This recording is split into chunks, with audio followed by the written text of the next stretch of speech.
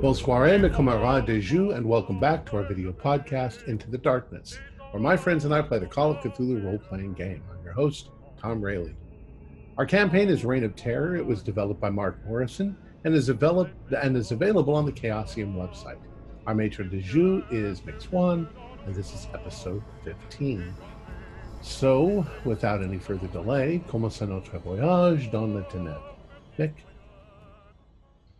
Thank you very much. When we left you last week, you were sneaking through the streets of Paris after just having rather violently stolen a strange old black book bound in brass from the house of Citizen Rigaud. And that's where you find yourselves right now, continuing to sneak through the streets of Paris. And this isn't a pleasant experience for you, because you know you're on the run and you know you're wanted. So every noise potentially is a threat. Every suspicious person is potentially a threat. And this is late at night in a not particularly reputable area by now of Paris. So there are countless candidates for people who could be out to get you. So you're all completely on edge. Any one of these people, if they knew who you were, could turn you in. So as a consequence of that, I was going to ask you to make a sanity roll, if you will. Pass. Ooh, 93 out of 63. I fail. Okay, well, we're going to go for nothing for a pass and just 1 for a fail. I failed. Pass. You know, it's just one more brick in the wall, as they say. And it's the middle of the night, isn't it? It's it's the wee small hours, yes. My friend. But there's still a commotion. You know, every now and then, you know, you can hear a fight breaking out, or someone unseen might be running off down an alleyway. Right. You get the this is what's setting your even if you've passed your sanity roll, it's still setting your nerves on edge. That this place is just crisscrossed with little alleyways and things, and someone could jump out of one of those alleyways at any moment and ambush you, and they'd be on you before you even knew it. So you're all soldiers. You're aware of how dangerous the environment you're in is, but mes amis, you know, you're proceeding slowly, so it takes you about half an hour. Do we want to go back immediately to Pressy's, or do we want? What do we do with his book? Do we take it back to the Ghoul, or do we find somebody to translate it for us? What language is the book? That is the most important thing. I don't know. Is it locked? I mean, is it the kind with clasps on it, keeping it closed? There are clasps on it. I'll just look at the picture of it, actually. The clasps function more like... They keep the paper flat, yeah. Yeah, they're more like just fasteners. Right. It's not... They're not locked. It looks... I mean, there are... it looks like there were once keyholes, but you can see that at some point someone has basically pried it open. Probably quite a long time ago, judging by the patina of the metal. Well, let us have a look. I do not read. Actually, Mick, while you were gone, we were discussing whether Pressy, who is studying to be a Catholic priest, would know Latin. I would have thought he was. He would have done. Is it not on his? No, it's not on the sheet. I looked. I couldn't even find it for read-write-own language. It just looks like maybe it was missed. I would assume that the bare minimum he would be able to read or write French, but nothing. Well, he would, yeah, because there is specifically a note that I'm looking at right now in front of me that says several of the investigators have language Latin as part of their classical education. So if you didn't put it on our, let's have a look. I'm just going to see if it's. It would be very unfortunate if it turned out that the Latin skill belonged to our two missing.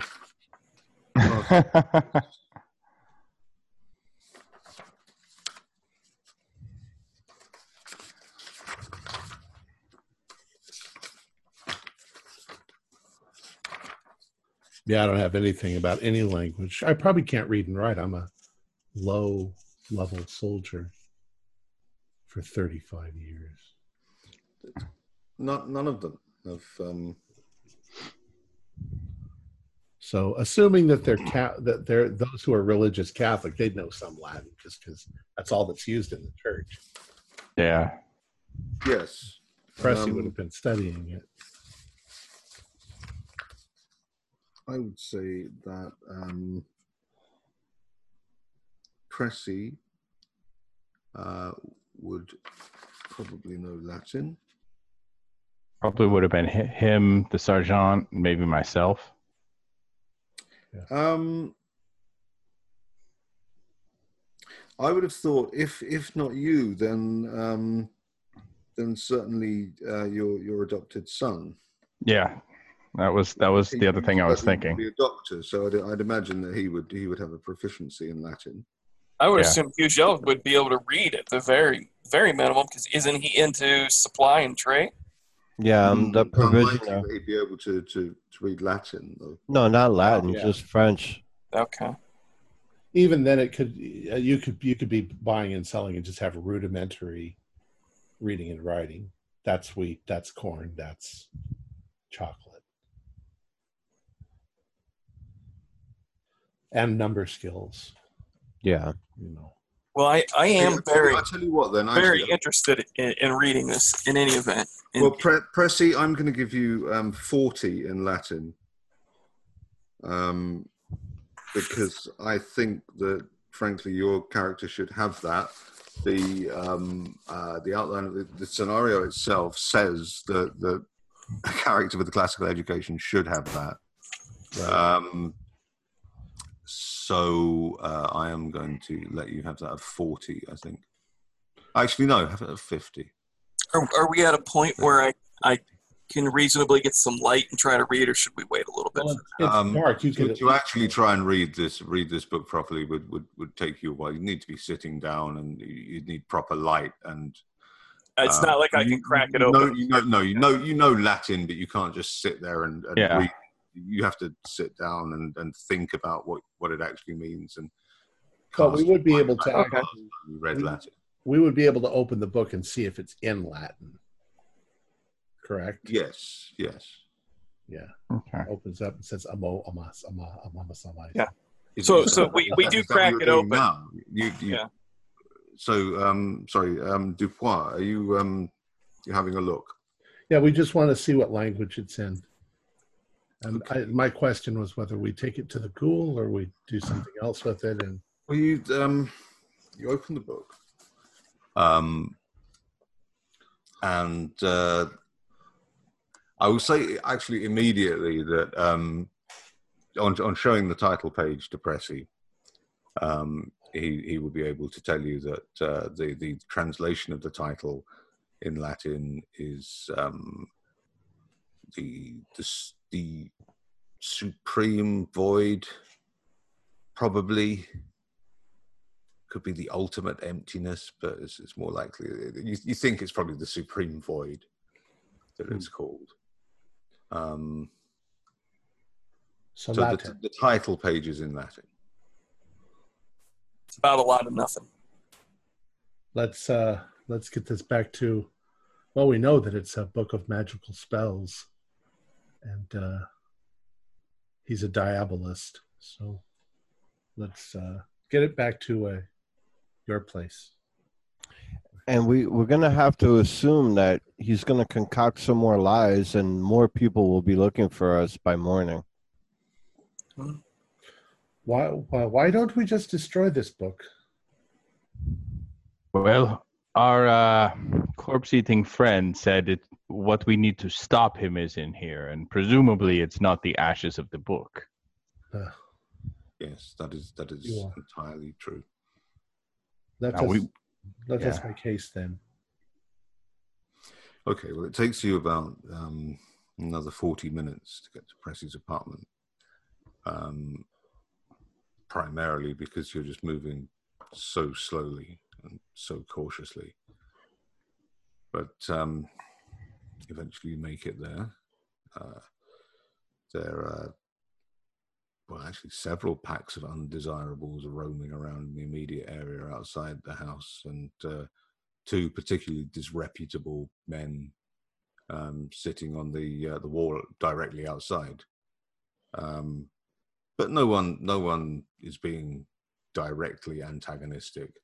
And to be honest, as Pressy would no doubt point out to you,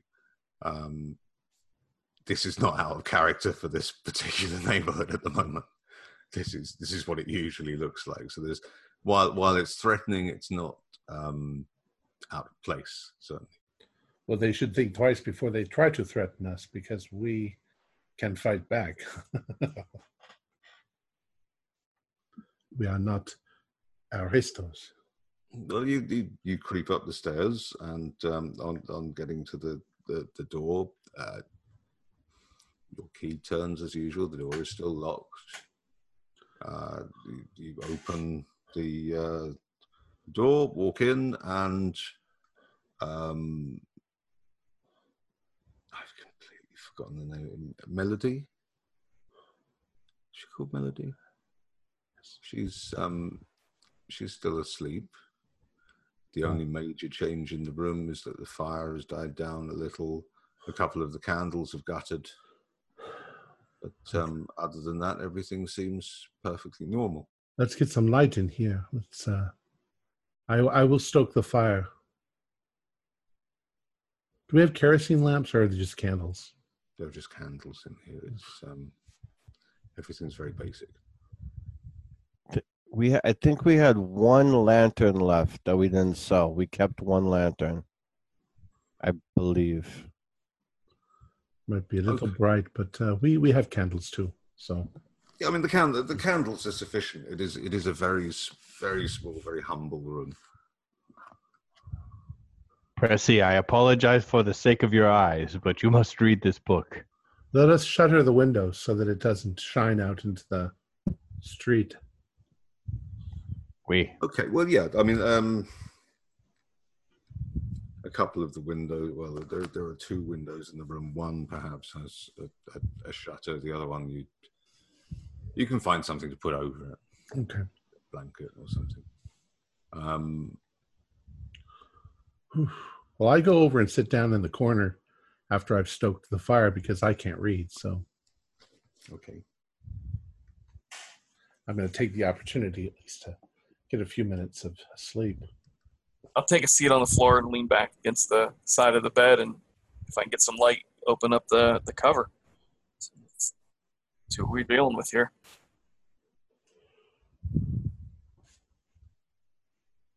You apply yourself to it this time, or at least you try to, and you're quite convinced now that the title is The Supreme Void. And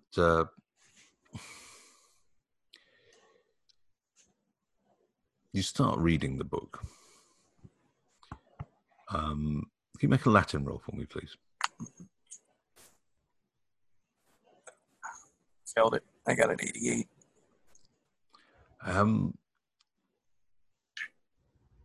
Well, on your first attempt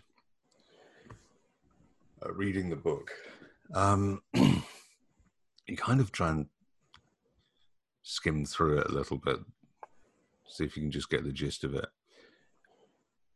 and all you can really work out is something about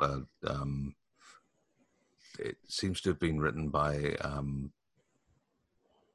monk, perhaps Spanish monk, who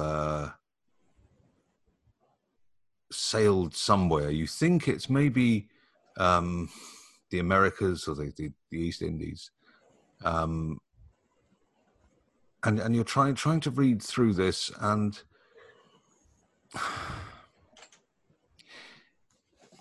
you come to the first of a series of illustrations, which seems to show a human sacrifice under a starry sky, and the sky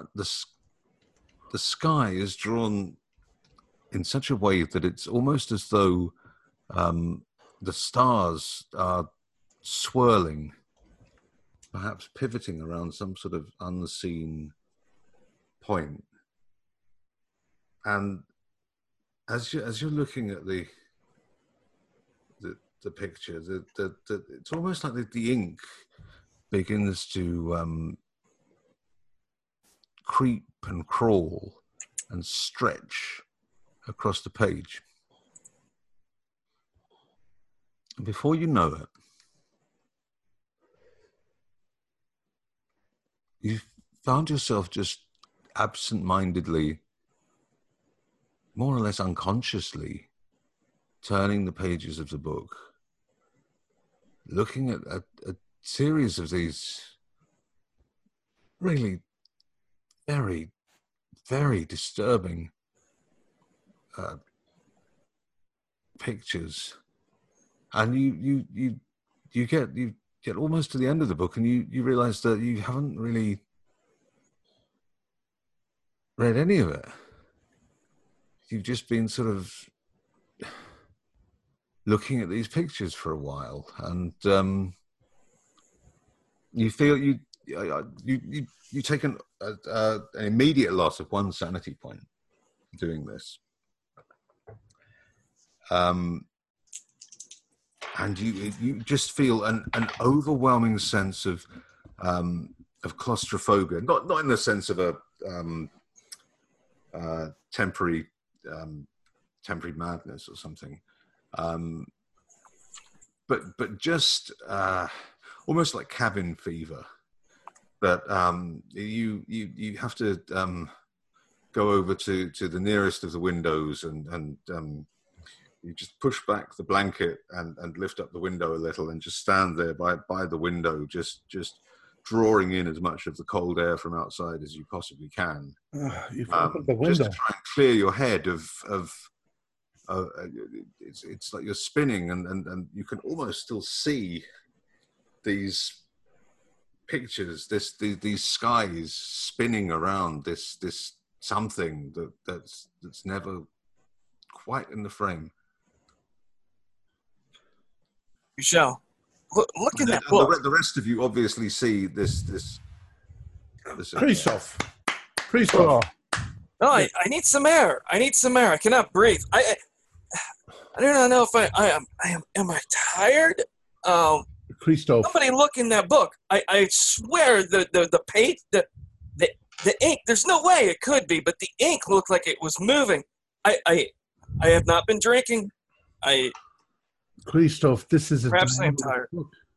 Huh? Let's see. We believe you. You and I together, we have killed men who have had their dead heads stitched to the bodies of other dead men. It is okay. Don't worry. We're here for you. You are looking into an evil wizard's magical tome. You should expect that something weird will happen. Be careful. Be careful. Mick, can I glean anything from this using an occult roll from the experience?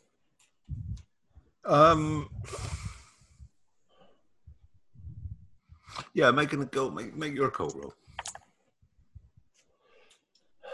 Did you find that I did pass? I got a 16 out of 30.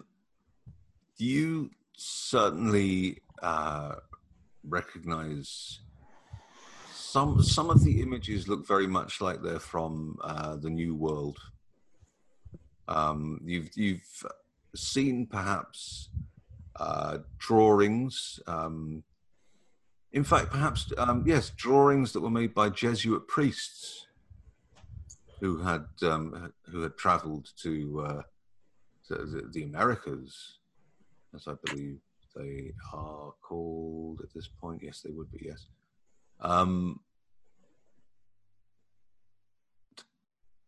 These look like one or two of them look like the pyramids, or the tops of the pyramids shown in pictures of the Aztecs. Yeah, the pictures in the book. And the headdresses, there are strange feathered and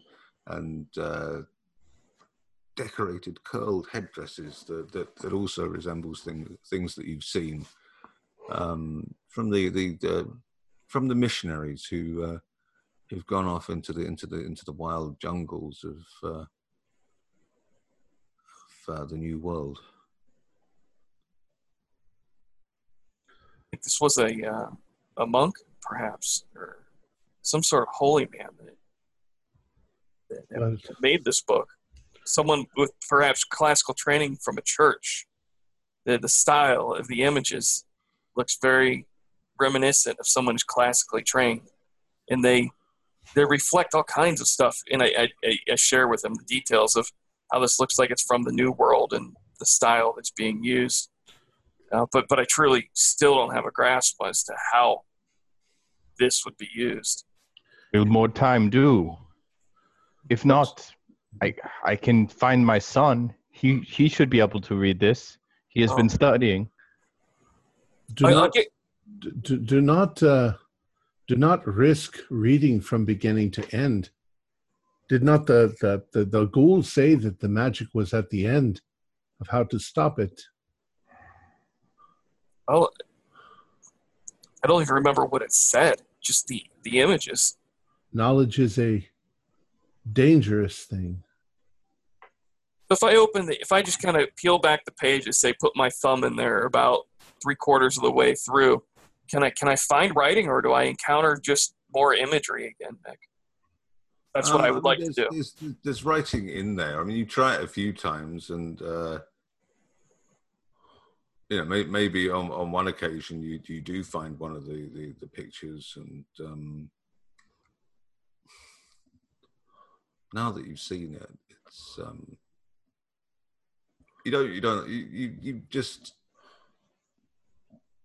you're kind of actively avoiding looking at it. Can I kind of steel myself against the images to try to force myself to be more aware of trying to read it after having that first experience and going, I don't want to get sucked into the pictures again? Yes. I mean, you know what to expect. You're aware of the pictures. You're almost instinctively, because of the sense of because of that unpleasant sense of nausea and dizziness that they induce. It's almost as though something you wake up in the morning sometimes, and you might wake up in a very bright room, and you have great difficulty opening your eyes first thing in the morning, and you're just having to get sort of vague snatches of the room to try and acclimatize your eyes to the light. And it's like the reverse of that. It's now that you're trying to look at these pictures, and it's almost like the sense of nausea has somehow conditioned your body to not want to look at the pictures anymore. Which I believe is called operant conditioning, I think. Yes, so you can. I'll let you try and read it again as a consequence of that, because this time basically you know to avoid looking at those pictures again. Do we have a rag or something? We can lay the rag over the pictures. I nailed it that time. I think it would be considered an extreme success. I got a 0.8. Okay.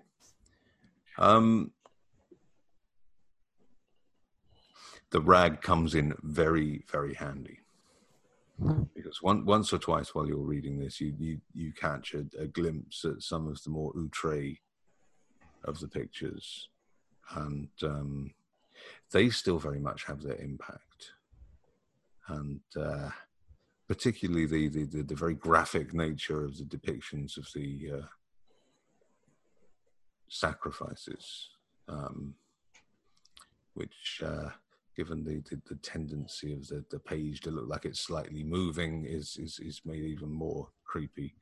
But you're able to just throw your rag over the top of them and push on through. And the rest of your companions make themselves up improvised beds on the floor. And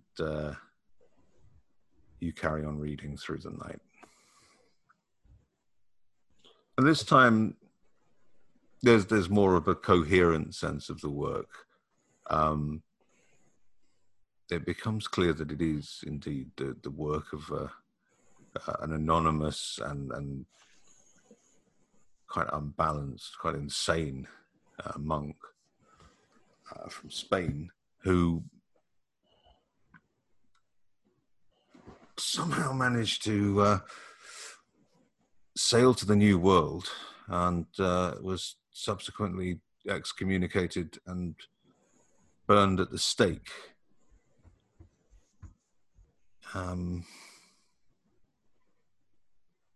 If you'll give me just 1 second, I'm just going to, because some of this is on the next page. There we go. Right. It talks about, well, it mentions a number of unpleasant practices that were conducted by the Aztecs. A lot of them involved rituals to propitiate various demons or pagan gods of some sort.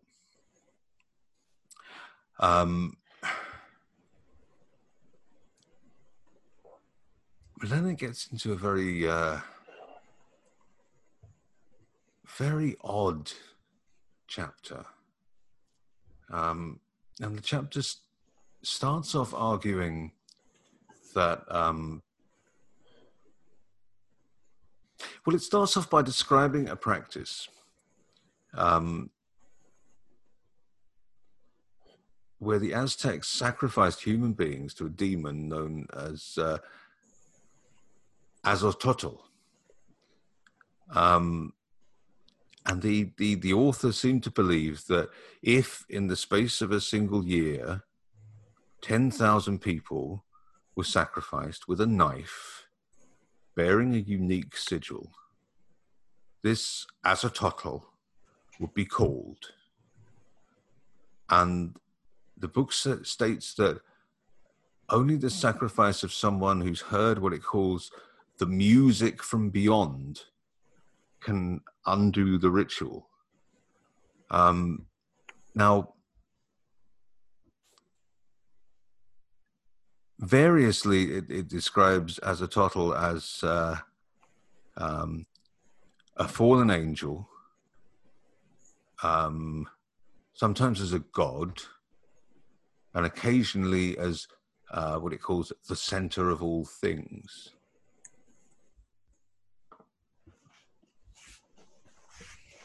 But the common theme through all forms of its worship seems to be the sacrifice of human beings.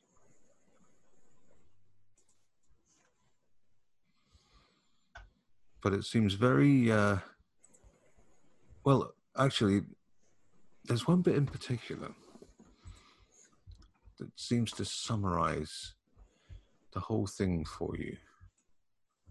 And in looking at it, you think, well, if you were going to read a passage out to explain it to your comrades out loud, this would probably be the passage you would choose to read out loud. Okay. We no longer do the Lord's work. The excesses of the Inquisition are a bloody continuation of Satan's own scheme to devote souls to the blackest of hells. an infernal expanse so benighted that it lies behind the stars and eclipses heaven itself. This nightless realm is the domain of the fallen angel Azototl, a being of supreme evil, worshipped with blood sacrificed by the Aztecs. Should 10,000 souls be sacrificed to this terrible devil beyond the stars in the space of 1 year, cut open with a blade inscribed with that foul circular design, then Azototl's hell of unending night shall open on earth. Heaven would be lost to us forever. Only music beyond even that of angels could exorcise this greatest and supreme of all demons, greater even than Lucifer himself. If a martyr who has heard such music from beyond would offer himself up for sacrifice, even as did the Son upon the cross, only then would Azototl be undone and the fields of the earth denied to him in his shame and unworthiness. Now, we're going to do a couple of things right now.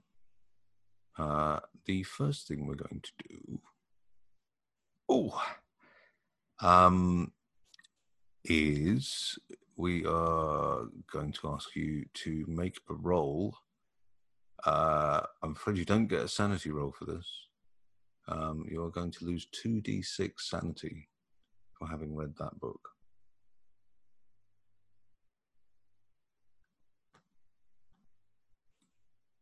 Seven.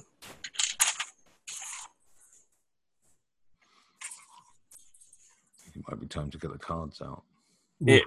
It may be. I lost one from the first time I attempted to read the book. A total of 8 in just the last couple hours. Yeah. Yeah, that's going to be. There's a couple of other things that we need to do as well. I am going to give you.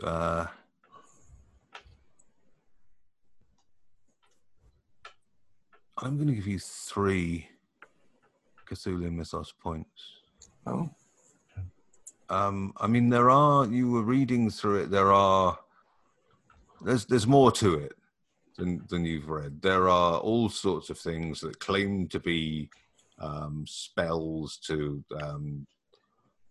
call various things, and there's one that says it makes a zombie, and there's another one about making the mark that goes on the daggers, and another one details how the ritual is to be carried out, and there's just something about a guardian or something.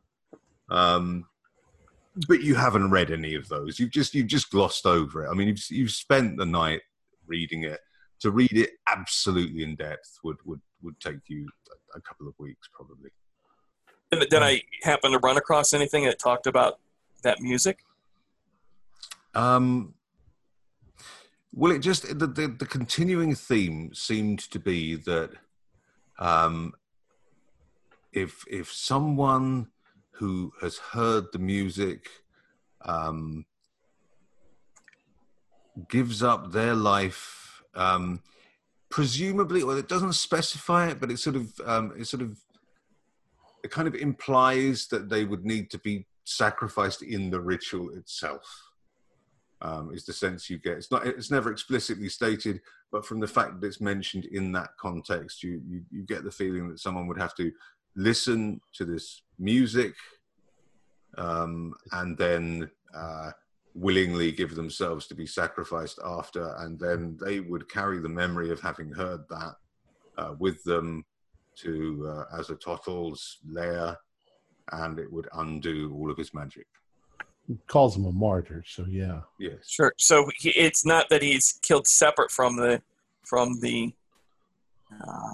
ritual, but rather as part of willingly going into it and allowing himself to be killed by whoever's conducting the ritual. Yes. Yeah, and I mean, it seems to say that the person can something you can't. A lot of the Latin's very obscure. It's very, it's clumsily written. I mean, supposedly it was written by a madman, so it's extremely difficult to read in just one sitting like this. Do you want to roll for the sanity effect? The cards. Oh yes. Should we? Do you want See, now I've got them posted on my wall so that I can just Oh look. right. Okay. Do you want me to roll for that, or you 1D, yeah, 1d8. You roll. 5? Roll another 1d8. 6. You have paralysis in your legs for 1d10. It's a psychosomatic illness. Oh, can you just send me a private message with how many turns you're paralyzed? Oh. It doesn't matter. I didn't. That's quite good actually. Sorry. You spend the whole night just sitting there reading this book, and you just find that He's shaking all over. you know, like actually, like when you're little and you've been told a good ghost story in front of the fire. There's something comforting about the light and the warmth of the fire next to you. Even in the relative calm of dawn, you just don't really want to get up and go away from the fire at the moment, and you don't think you could make your legs move even if you wanted to. So I think we'll put it like that.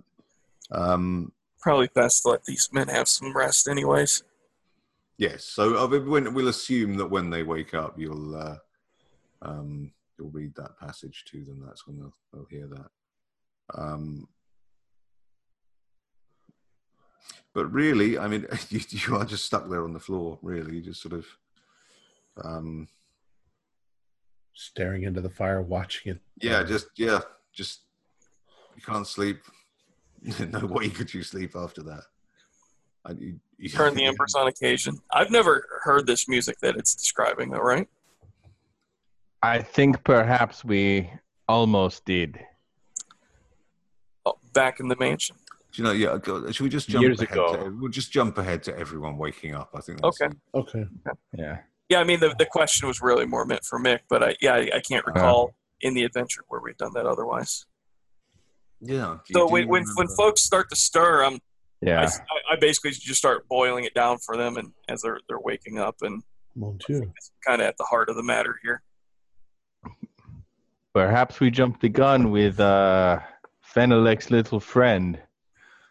I don't think he survived. I wonder if his work did.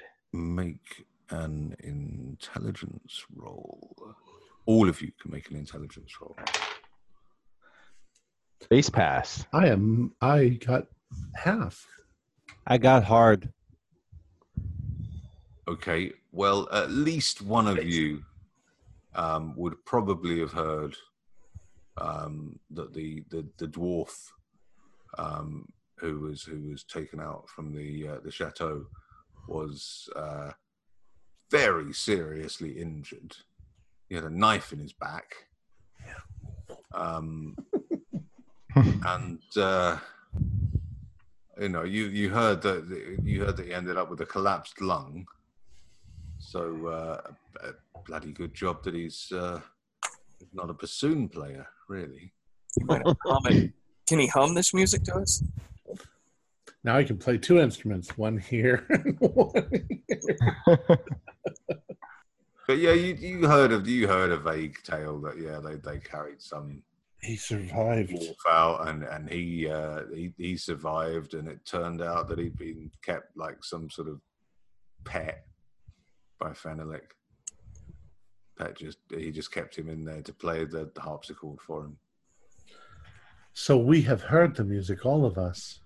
You've heard some very unusual music. Whether or not the music you heard was that music is another matter entirely.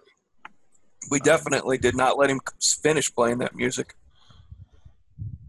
So now we have to hunt down a little person in all of this chaos.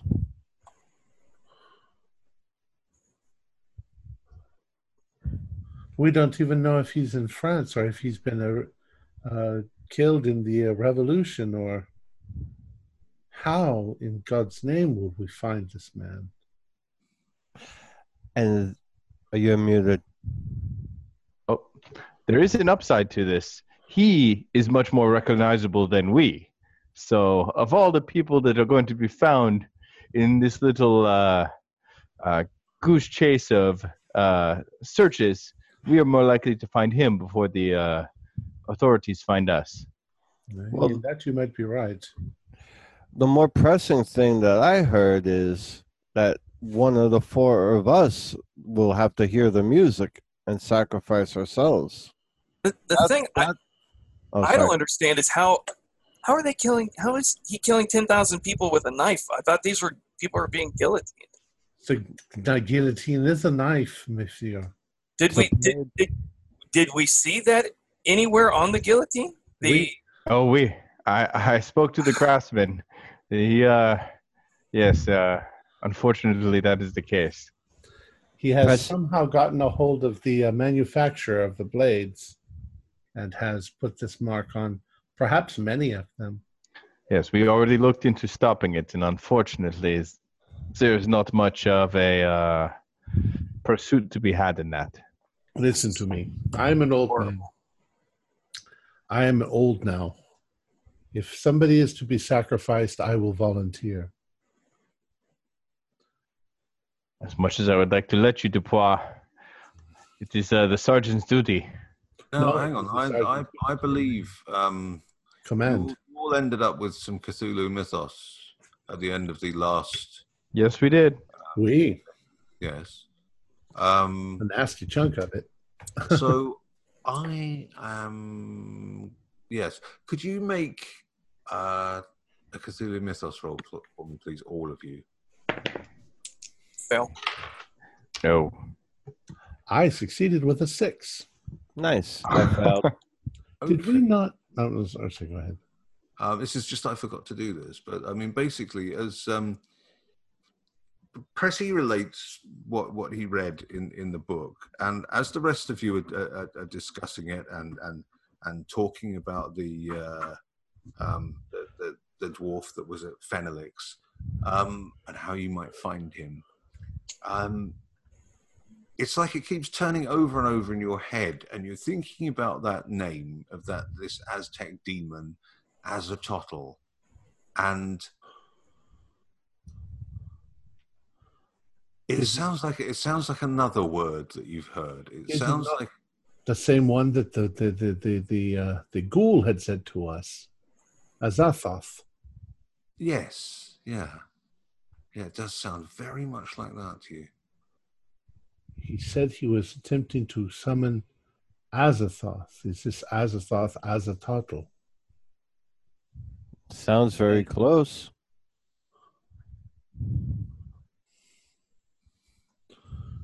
This is what is the problem. This is what is happening. What if the Ghoul is the one who knows, who is willing to sacrifice himself to stop this thing? Has he heard the music from the other side? Has the Ghoul heard the music? My concern is he may not be a human sacrifice. Oh, his name is Guillaume. As hospitable as he is, I mean him no ill repute. He was quite kind to us. Pressy, does it say that it has to be a human sacrifice? We'll come back on that. It does use the phrase human sacrifice. Mick, now that I started to remember that I recognized some of those papers that we took from the Rigaud's house, I want to start looking through them, see if there's any kind of music notes or anything in them. There's nothing in them that resembles any kind of musical notation that you recognize. Okay, I just thought maybe it might have been mixed in there. It's very unpleasant pictures of what look like. It's difficult to tell. Autopsies, maybe butchery. If it's butchery, the implications are rather unpleasant. And keep looking through it. Eventually, you find a picture of what looks like some kind of I don't know. At first glance, you think it might be spiders attacking a man, but then it looks like they're human hands, disembodied human hands, crawling over this screaming man. And at that point, you just think, no, there's no music in here. There's no point. All right. Just a shot. If only we knew this man's name, this little man's name. We will... I guess we have to put out some inquiries. Anyone who has ever heard or seen, or I think it's best if we try to find those. Well, I like your idea about inquiring with the ghouls. Perhaps when they skulk around this city, they've got some idea of this music, or have even heard where this dwarf is.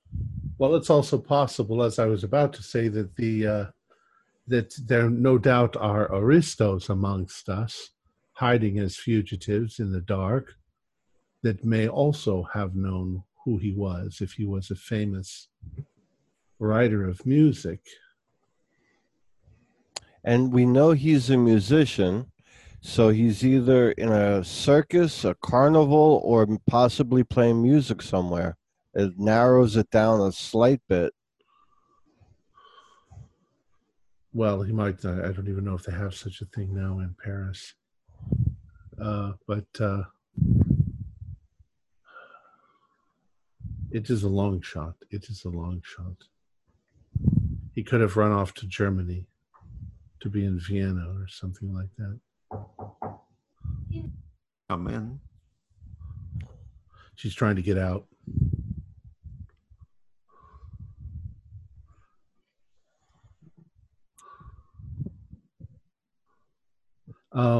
It's dead air there. I was waiting for someone to say But something. I thought you froze. Let us contact the. How do we get to the Ghoul? We cannot go the way we originally went. Well, didn't he let us out in a different, close, but a block or two away from the entrance? He did indeed. Through a mad passageway of twisting tunnels. Yes, it will be hard to find him. Perhaps if we call out, he will hear us. Right. You imagine that you could probably find the entrance to those tunnels. That is what you currently imagine. Right. Because he may have covered them up. Yes. I don't know. And it was, it was just around dawn, so, the light wasn't great. What time is it right now for us? Right now, it's about 10 o'clock in the morning. Oh, so it's daylight. Oh, yes, yes. I mean, you've slept quite a long while. You're well rested, and you needed it. We are doomed. So I suppose then we divide our efforts. A couple of us try to find that ghoul, and the rest of us try to find the musician. But we are out of time. He is only 50 bodies short of 10,000. Surely they will execute 50 people today. Then we must find the music sooner than later. He doesn't have the book. We have the book. If he needs the book, he fails. My guess is perhaps that is too late. After all, it's the knife and the sacrifices that matters. I do not know how important. I think even if we did somehow kill the Rigo, I think it would happen anyways. This doom he seeks to bring. Pressy, you saw the book. Is there any final thing that he must accomplish to bring forth this Azathoth? No, he just needs to complete the killing. Shit. Or Merde. But yes. The musician it is. Then we must sacrifice our safety to stop this man. Let us make haste. Let us go. I will. Who's trying to do what now? What are we going to do? We need to find the little man, and we also need To find the ghoul. the ghoul. Yeah. I'll go towards the ghoul. I will go towards the ghoul. So, Okay. You jealous? You and I. all right, little people in Should we search. take the book with us? I don't want to leave it here. No, somebody should have it. Should we hide it somewhere? Maybe the ghouls will hide it for us. They're certainly not working with him. Well, what I was thinking was if we go down into those catacombs looking for the ghouls, what if we find Dr. Rigaud and we have the book with us? And similarly, we up in the city may find a patrol. So at this point, it is purely fate. I don't think Dr. Make an intelligence roll for me, please. I don't think he needs the book anymore What was anyways. that, Mick? Could you make an intelligence roll for me, please? Just do what? 88, no. Okay. In which case, I think I want to show him the book because the ghoul said to us that he was looking for it himself. But we may need it for the music if we find a musician. Oh, well, we cannot worry about that now. So we must have a plan to meet up as soon as we can. We try to get the musician, you try to get the ghoul, and the best of luck to us. One last thing before we go. Is there any way that anyone can think of that we can delay the guillotine? Do we know how many guillotines actually have that symbol? No. Do we know how many guillotines are functioning? You know how many different entries there are for different guillotines in the ledger? Oh, so we know how many. We can look in the ledger and see and deduce. Mm-hmm. We could blow them up. Yes, they will have to build new guillotines, but they will probably not have. Do we have this ledger? I mean, how difficult is that to find the number? How many? Do we have the ledger? I'm sorry, I lost sound for a Do second. we have the ledger? Is that no, I don't think you took it with you. Oh, You remember that there were just a certain number of them. Is it less than 10? About 3/4 of the number of lines that there are on a page. Okay.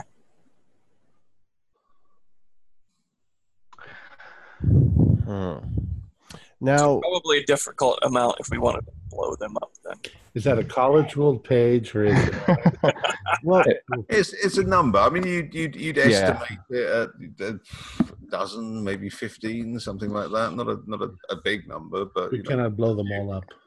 And even if we could, gunpowder is extremely hard to find in the capital nowadays. Could we spread a rumor that there is a disease associated with cutting people's heads off? I am pulling at straws. That's quite the straw you pull. we can burn part of the city down. That's what we're trying to prevent. I mean, we burned part of the city to save the world. But it won't stop all of the guillotines. But it would only be the second scenario we've had where it ended with them just everybody burning down. The Great Fire of Paris becomes a point in history now. Pressy, give me an intelligence roll, please. Oh yeah, I got an 4. So that's a extreme.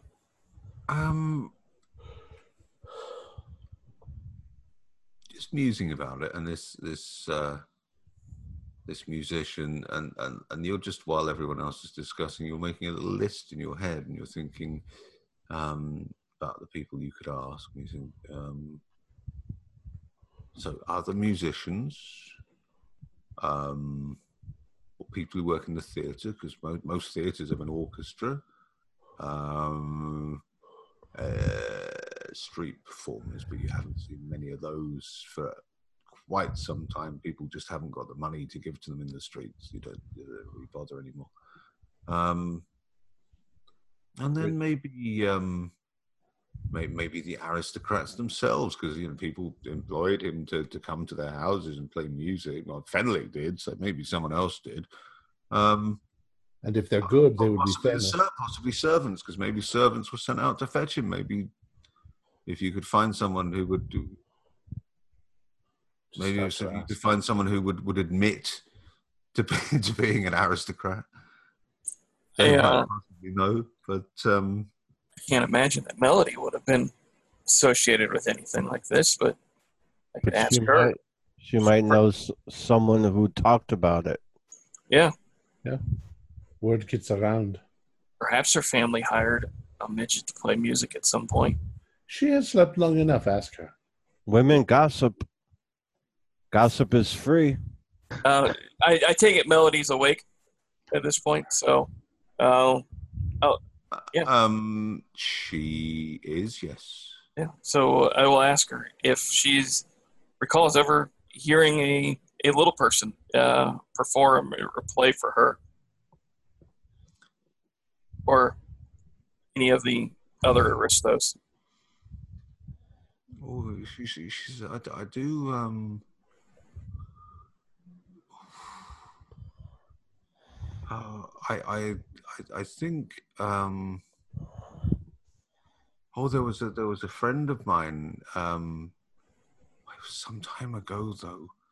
Her name was Asseline Simon. And her family were very, very, very, very wealthy, and they used to have these musical soirees all the time. And I remember once they had I think they had a dwarf there once, and he played the harpsichord. That's Did they mention anything else about him? She wouldn't. Sorry, an aristocratic woman from Paris at this period wouldn't go. Sure. Well, it's all Greek to me, mate. Is this? Have you heard from Asseline at all in the recent months? Do you know where she's staying? No. Asseline was. Asseline became.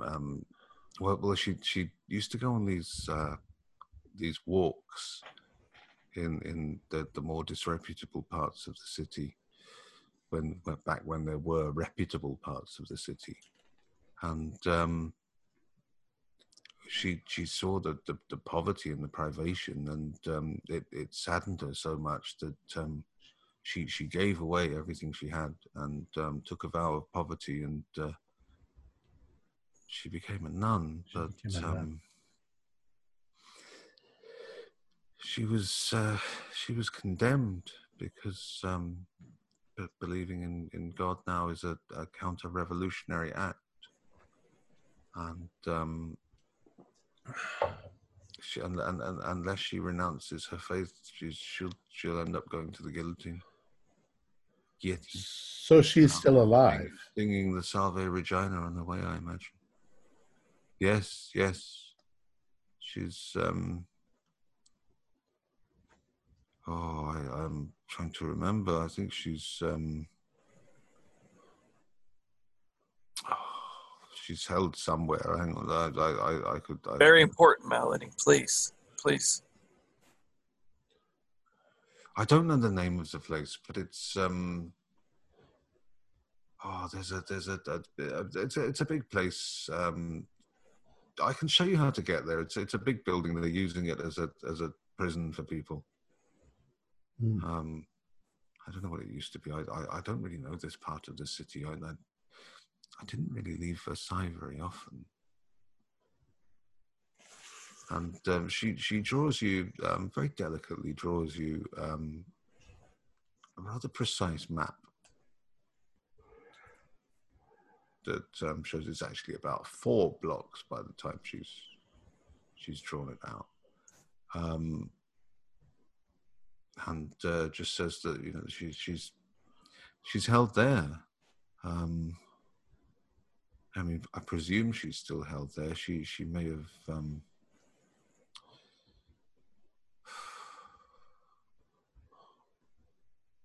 She may possibly have been sent to the guillotine already.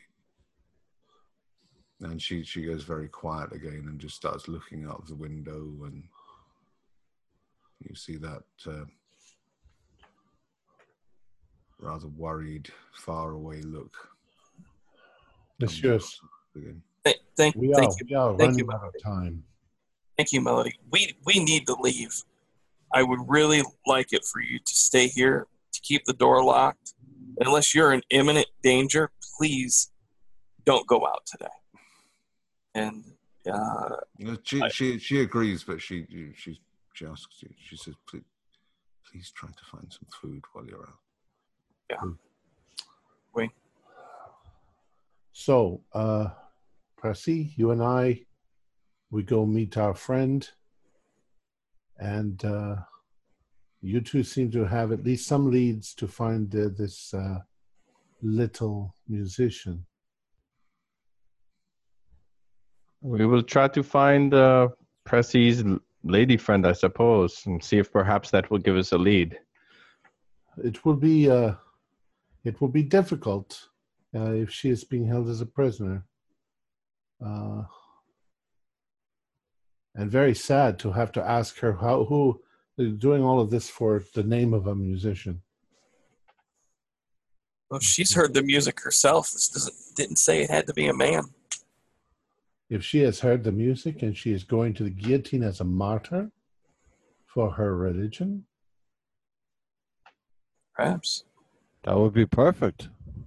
If she has heard the music, I should specify that the music that she probably has heard would be whatever part of the music he was hired.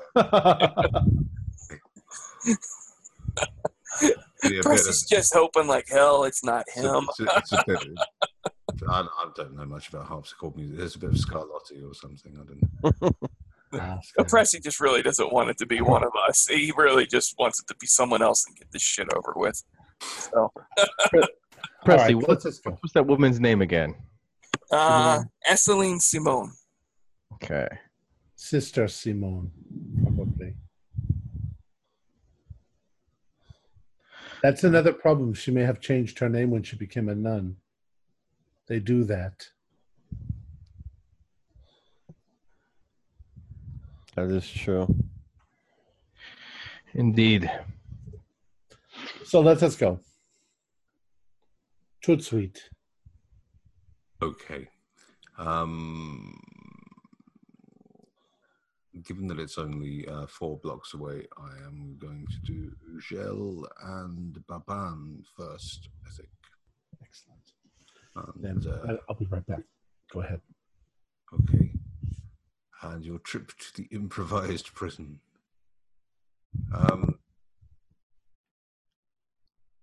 It's a horrible building. It really is. It looks like some sort of old stockyard, or it looks like it might even have been an abattoir at some stage.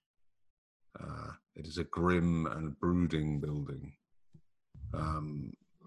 The public entrance is a very dirty foyer.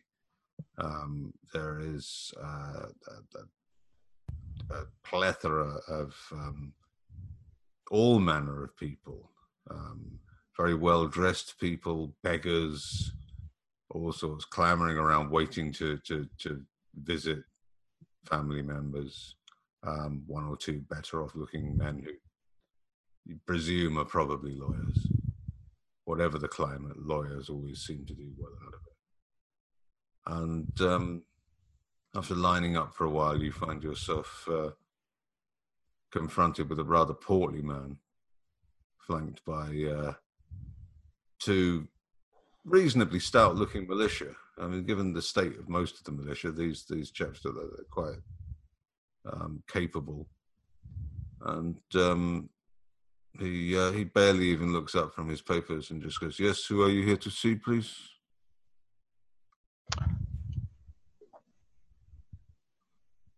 Eseli Simon.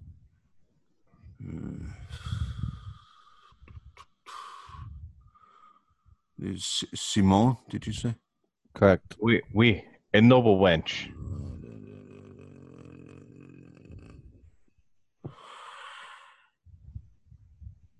Oh yeah. Oh, yeah. One of the brides of Christ. What do you want to? What are you, family or lawyers or what?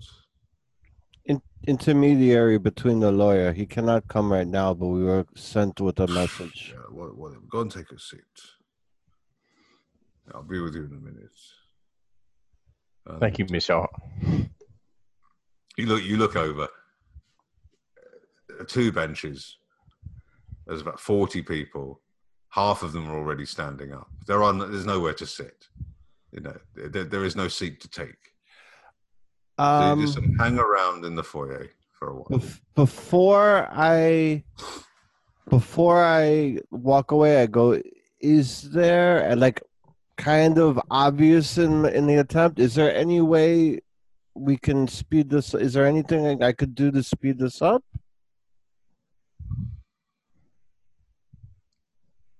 He just looks at you blankly and says, well, we could throw her out of the fucking window if you want to get her down faster. No, but is there anything that I can do to expedite the process?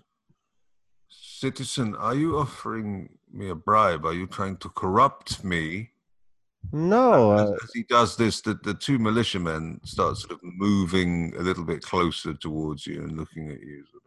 I kind of have like a puzzled face. Like, no, I just meant like, is there some paperwork? Citizen, it takes as long as it takes. Thank you. This isn't a court. You wait. We send off for them. When they come down, we'll call you. Okay, thank you. Merci. Ugel, even as you're walking away, the next person, an old lady, just barges through you to get up to the table. I tried. So be it. Inside in the waiting room, is there anybody? I mean, are they standing outside? Is there anybody like telling people when they can go, or? Well, it's just there's the 2 militiamen and there's the man standing at the desk, and occasionally a young boy. There seem to be 2 or 3. I mean, you're waiting for a good long while, so there seem to be about 2 or 3 young boys whose job it is to just take pieces of paper from him and run off and hand them to someone else, who presumably goes and gets the prisoner and brings them down to be visited, or takes the person up to visit them, depending on circumstance. And slowly, people start filing out of the room. I mean, at the same time, people are filing into the room, so the number of people in the room stays roughly the same. Eventually, manage to find yourself a seat.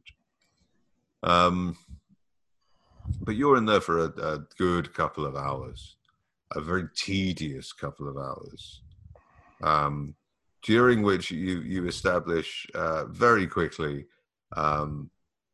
that there is no order. The speed with which you get to see the person you've come to visit depends on how far they are away from the lobby, and how easy it is for the guard who's sent to get them to find them. Eventually, a guard arrives at the door, and he walks over to the desk. By this time, you're barely even taking any notice, because this is just happening over and over and over and over again. And you are immensely relieved when he calls out the name Asseline Simon. So we stand up or walk over, I would assume. Yep, he just gestures for you to follow him. Doesn't say a word. We just follow, or at least I follow. I don't say anything. After you. Okay. Well, he takes you down quite a long passageway, up several up several flights of stairs, and you end up in front of this rather sturdy-looking wooden door, which he unlocks with a big key from his chain, big key ring rather. Sorry. And he shows you into a room. And just as you're walking in there, he says, I'll give you a quarter of an hour. And then he shuts the door behind you and you hear it lock. And kneeling in the room, in a crack of light from, well, it's less of a window, it's more just a sort of kind of like an archer's slit, but probably was just an affectation. It's probably the building's not old enough to have archer's slits on it. But there's a little bit of light in the room, and she's kneeling in the light, wearing a very rough Hessian tunic, and with her hair's short and very roughly cut, like someone has just like held her and just. I was making I was miming someone violently cutting someone's hair without consideration for listeners who are listening on the podcast. I'm always thinking about you. And when she sees you come into the room, she almost immediately begins to cry. And just before you've even introduced yourself, she just says, please, you must help me. You must help me. Please. There must be something you can do. Madame Simone, a friend has sent us to you. Melody. Yes, Melody? Oui. Oh, well, Melody Benoit. Oui. Is she well? Is she? They got her yet? She is fine for now, but very troubled for very many reasons. What is it you want? What is it? I don't understand.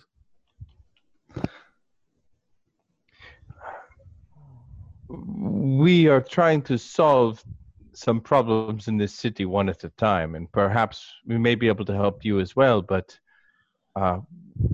we were led to understand by Melody that you may be able to help us. We need only some information about a musician, a very small man, extremely diminutive in stature. Then, Monsieur, It pains me to act this way. I am not by nature a mercenary or a Machiavellian woman, but if you want anything from me, I must ask for something from you. And what is that? There is only one thing that I could possibly want right now, and that would be a promise in writing to supply evidence or lodge an appeal on my behalf. I have a day. By this time tomorrow, a little later, perhaps I will be dead. And I have no hope, monsieur.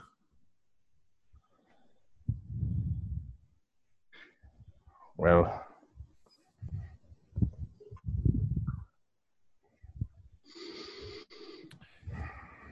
And she holds her head in her hands, and you can see that she's fighting back the urge to cry. She's desperately trying not to cry. Can I try a persuade?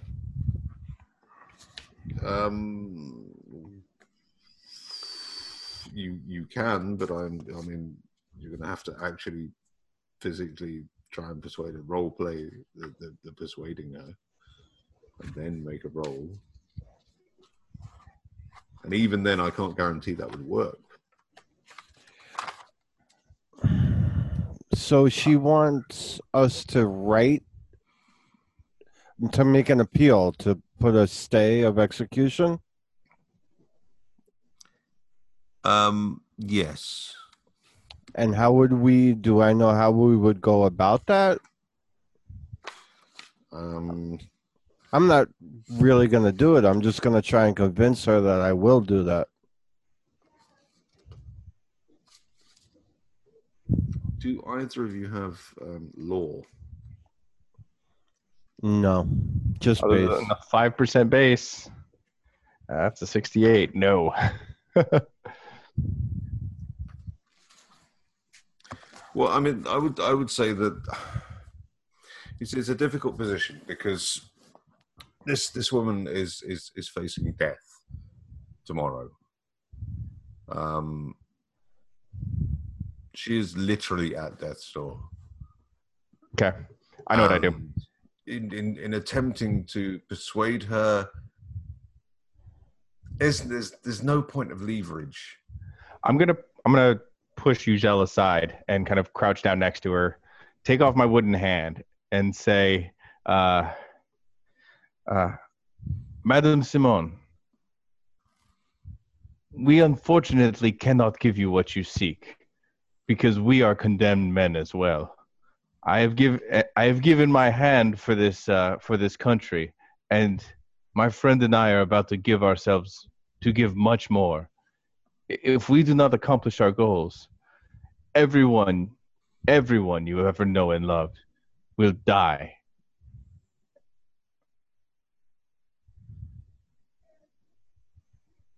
And she looks up at you, tears in her eyes, and pleadingly just says, Monsieur, all I ask is that you try.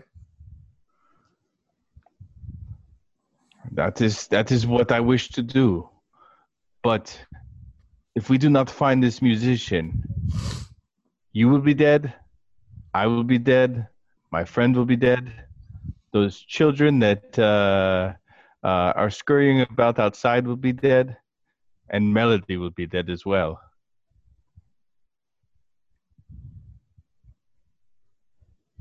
I know that is not what you want to hear, but that is what I have to offer. She looks at you now with almost a look of disgust in her face and says, what sort of man are you that you would not even try to help? Did you not hear? I am a condemned man. She's just sobbing at this point. Babon, Madam, you have taken a vow, and that is what has brought you into this predicament. Am I correct? You will not renounce your faith, I assume, for if you did, you would not be in this lockup. Is that correct? It is not as simple as that now. Well, unless there is this evidence to support my release, or someone lodges a formal appeal, then even if we lodge, there is no one to lodge an appeal for me because you seemingly refuse. I did not say I refuse. My question is this: if we lodge an appeal, are you willing to renounce your faith? Will you stand before God in the eyes of the Lord and renounce him? Yes or no? That is not necessarily required. It is religion is banned. And an appeal could ask for clemency from the court. There are many ways that I have known people here. I have been here a long time, monsieur. I have seen people released. I know there are many ways the lawyers can release people. If I had the money myself, I would find a lawyer. and I would have that service for myself. All I am asking, monsieur, is that you help me. Is it so much to ask that you just try to help me? I can file an appeal if that is what you wish. That is all I ask, monsieur. And all we ask is for the information on this dwarf. I will walk. She just sighs very loudly and sort of pushes herself up as though it's difficult to stand up. Like she's just been spending quite a lot of time on her knees praying by the looks of it. And she just sort of hobbles over to this thin window in this little slit of light in the wall, and just sort of holds her face in the light and just starts crying at this point. Without that information, by this time tomorrow, myself and my companion will be dead also. If you want to live or have us file the appeal, we need to find this man before they kill us. So if you can help us with that, she just continues crying. She's broken down at this point. Make a psychology roll for me, both of you. Oh, 17 out of 45. Nope. 79 out of 40. It's a hard. No. Yeah. Michelle, you get the feeling this woman has been here for some time in this cell, and you're probably the first people she's spoken to for a long time, and you get the impression that your presence here, the fact that there are other people here, seems to have acted as some sort of catalyst. That that now she's becoming aware at this 11th hour of what's actually about to happen to her, and the awful reality of her situation. And it really seems to have overwhelmed her. Mm-hmm.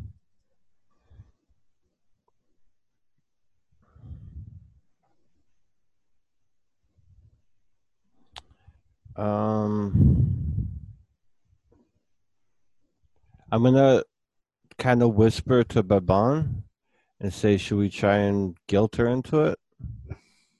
Like when she gets to the Heaven's Gate and St. Peter asks her what she did, she didn't want to help someone.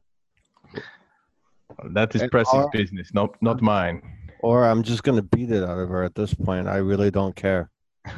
There is a stock sound effect of a rattling keychain and a door creaking, and the jailer appears at the door and just says, "Time's up. Come on." Enjoy your fate, madam. Let us go. Just a location. See you in hell. I walk out.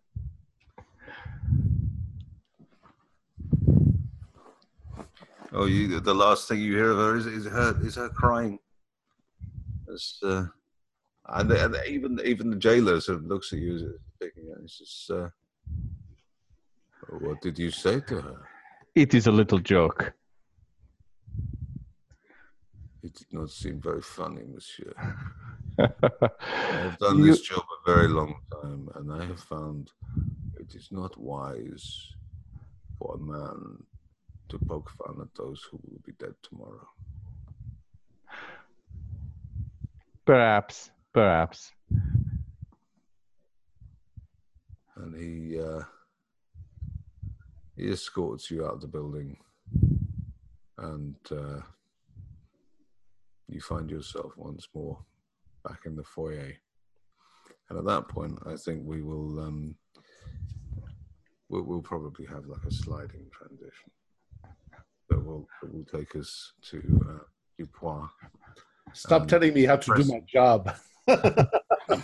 Star wipe. More Dutch angles. That's what we need. So, I'm going to do the rest of this broadcast on a Dutch angle. When we get down to the catacombs, I'll make all of the perspectives needed, like in Batman, the old TV series. Can you both give me a spot hidden? Sure. 42. What is my spot hidden? 41.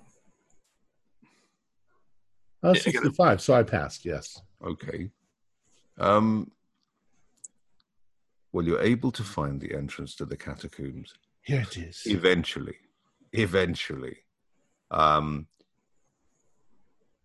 You had a pretty clear idea in your head of what that entrance looked like. And my God, bushes all look the same. But you eventually found it, poking around with a big stick until you found something that gave way, and you recognized the pile of twigs and leaves and twine. Here it is. That you remembered pushing back up against the exit before. Now the trick would be to find our way back to the Roman villa.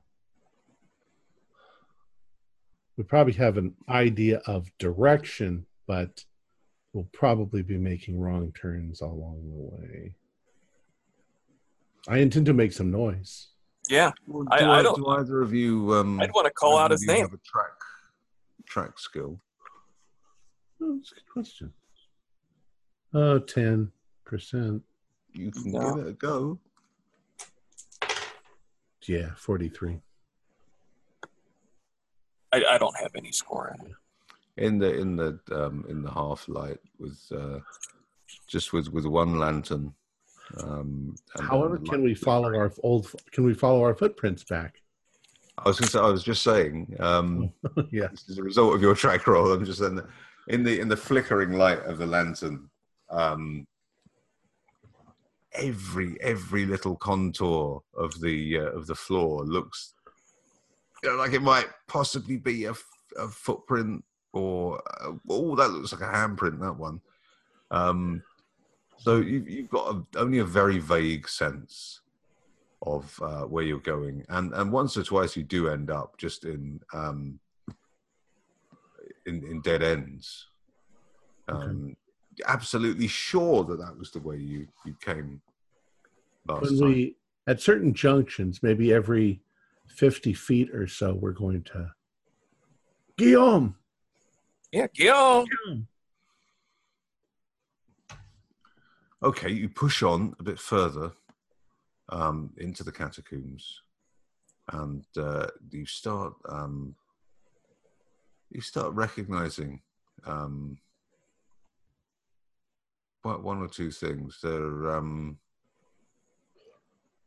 of remains of columns that you think you saw last time, and you carry on. You keep shouting out Guillaume's name, and also, we're very cautious if we see a light flickering in the distance or something that we think is Rigaud, we're going to hide. Yeah, or just people stashing bodies. We don't need them alerting other folks and sending a bunch of people down here. We don't need any more zombies. okay, well you're doing exactly that when you see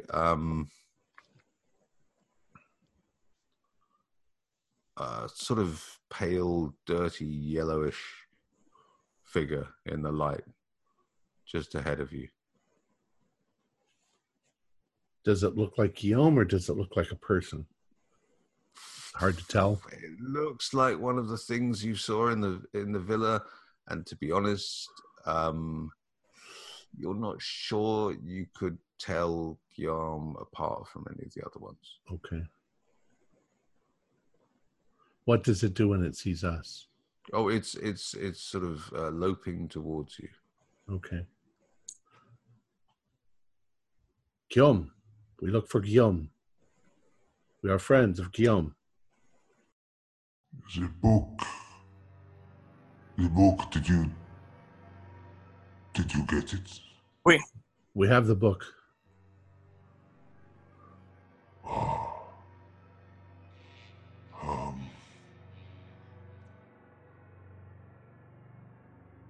What did it say?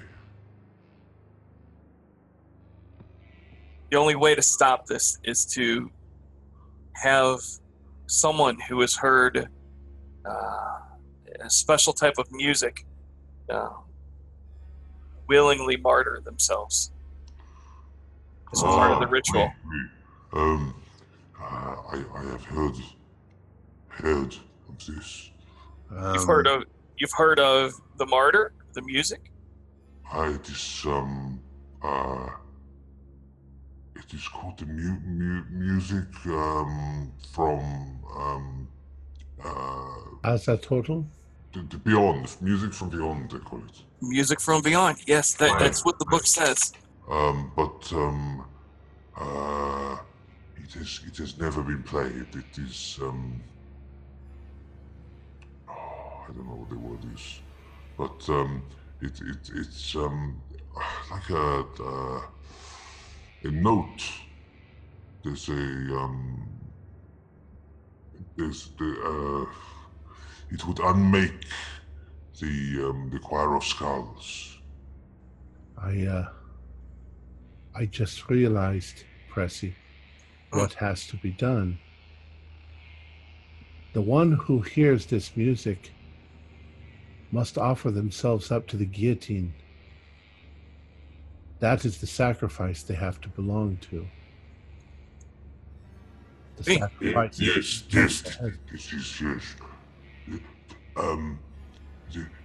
The one who has heard the sound, the music. Is it just one note, or is this many notes? It is many notes. I cannot. I do not have the words, but the one who has heard must die. It must be from the blade with the sign. Where will we hear this music? How do we find this music? I do not know. I think we might know someone who can play never the been written. It has never been performed. It is. They say it is.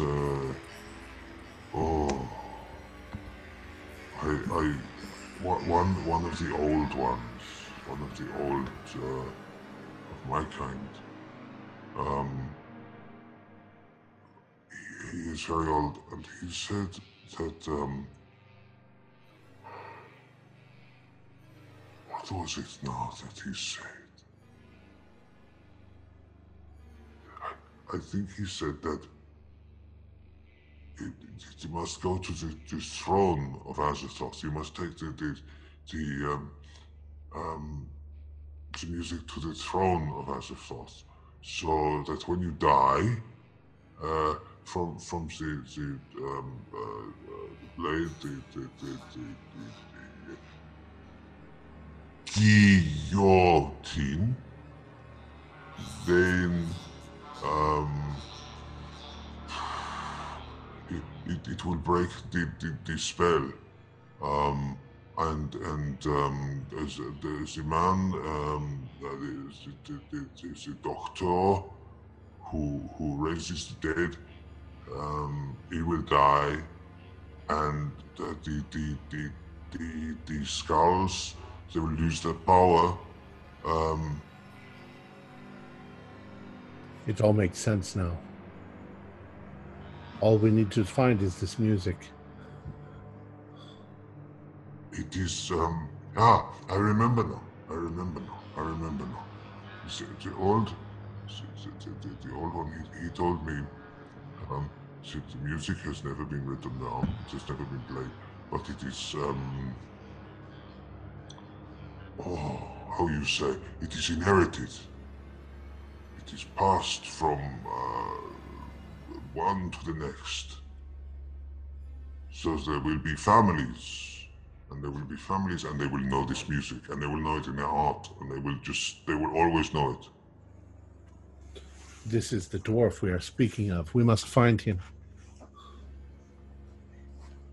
And then we must convince him to become a willing sacrifice to the guillotine. Oh, Oh, no, no, no, no, no, no, no, no, monsieur. Oh, no, no, no, no, no, no, no. You see,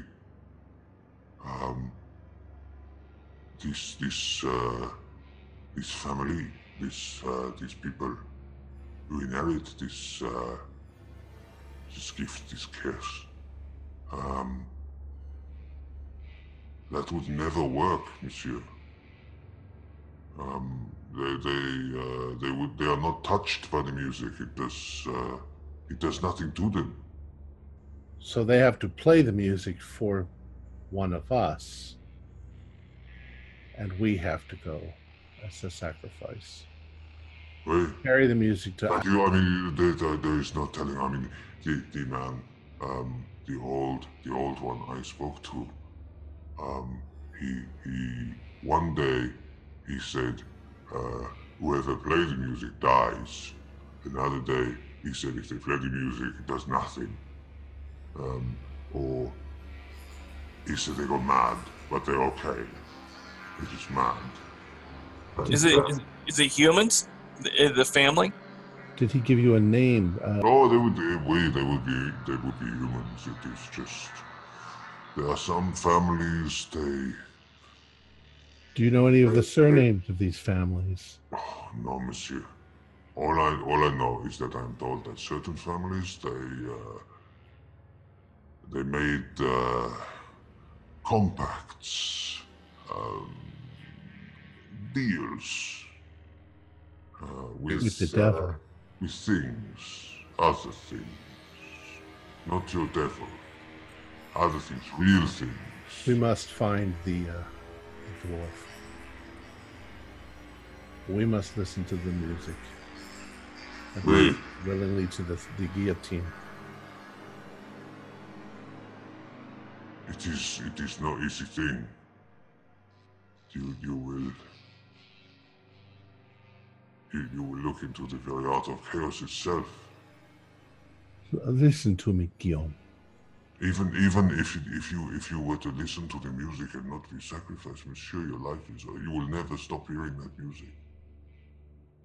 One who hears the music will never stop hearing it. It will be in your head forever. We know of a man, a man, a diminutive man. But the thing is that many years ago we heard him play a musical instrument, a harpsichord. We don't know if you know what that is, but Yeah, I know. the music that he played for us mesmerized us. We almost lost our minds. Is this the music? Have we already heard this music? I only stopped it by killing or attempting to kill the man. It is possible. But you must listen to the whole thing. It is the magic. The old one. He used a word when he told me this.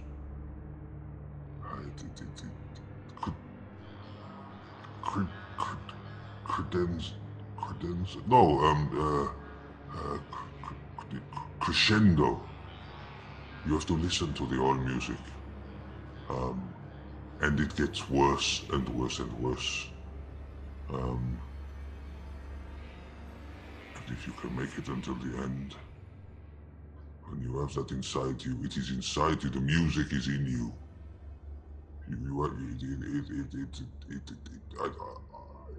I don't understand what he said when he told me about this, but it changes you so that when you die, it is in your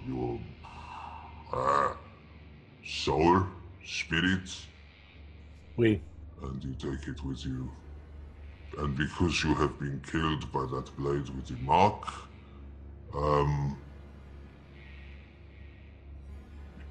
as I thought will take you.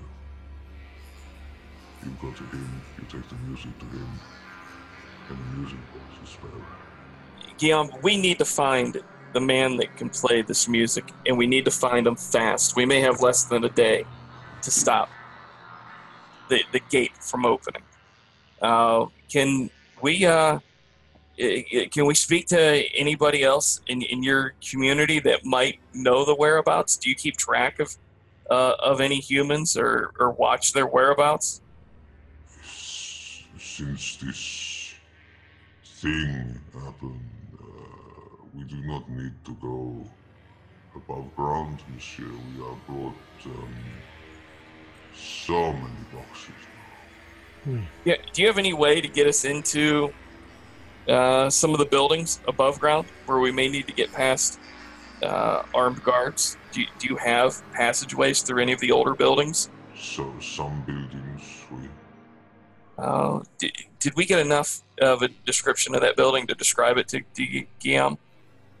Where the nun is? Where the nun is? Yeah. You were given quite a precise. We don't know that they haven't succeeded in getting around. Melody draw you a rather precise map. Yeah. And they have the map. Yeah. I mean, if you were to describe the vague location of it, he will tell you that the catacombs just simply don't extend under that part of the city. Guillaume, you may have saved us all. Thank you for your information. It's not many that would take your hand in friendship, but... You must... One of you must do it. If we fail... Notice. If we fail, I suggest you and your people go deeper. Oh, we will be going somewhere, yes. We have somewhere to go. They are close. They are close to achieving their 10,000. Dupois. Yes. Should we leave this book here so it's no longer on the surface? Have Guillaume hide it amongst these people? I don't think that it's... I don't think that, as you say, I don't think that Rago needs it anymore. I think that his plans are in motion and they will not change. I don't know. I don't care about the book. I just worry about if we can stop this, that book ending up in circulation again.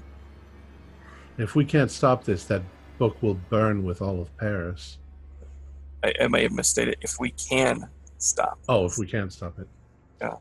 And but perhaps we killed in the meat. Yeah. But if we fall victim, in the meantime, that book could be. Guillaume, will you hide this book for us? Keep it safe. He looks at the book for a little while. His head sort of cocks to the side.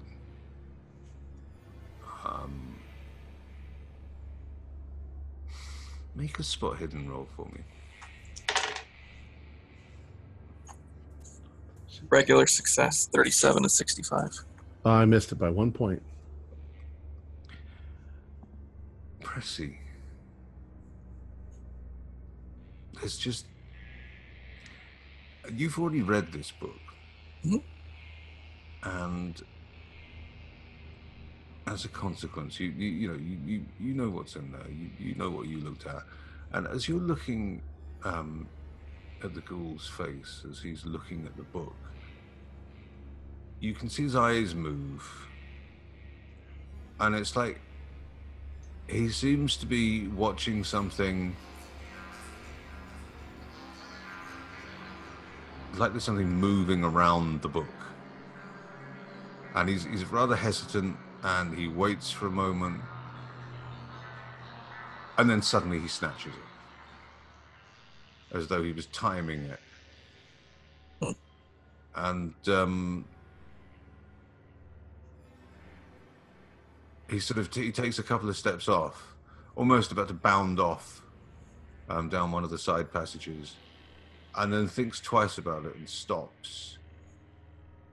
and looks back at you, and with a really quite genuine look of concern in his eyes, and it's almost uncomfortable because it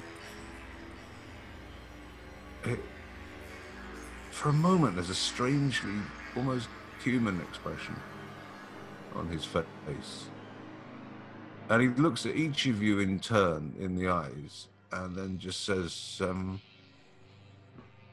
Good luck. and runs off down a side passage. We must go quickly. All right. If the others are successful. You leave the catacombs, basically sneaking out again, and being very cautious, because when you come out from the catacombs, from the bushes, you can just about see two of the guards from the one of the other crews that works the catacombs, and you're a soldier. You understand how cover works. You know, right, without being told, you know that if you left those bushes and went that way, would be seen. Yeah, you will be seen. So, as a consequence, I'm going to wrap up there actually and say that from that point, you're going to be making quite a long detour, so that you don't walk past those guards. So it's going to take you quite a while to get back.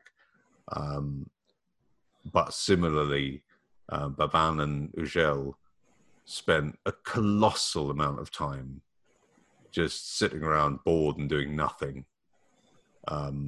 waiting outside those offices. So we shall say that next time when we start,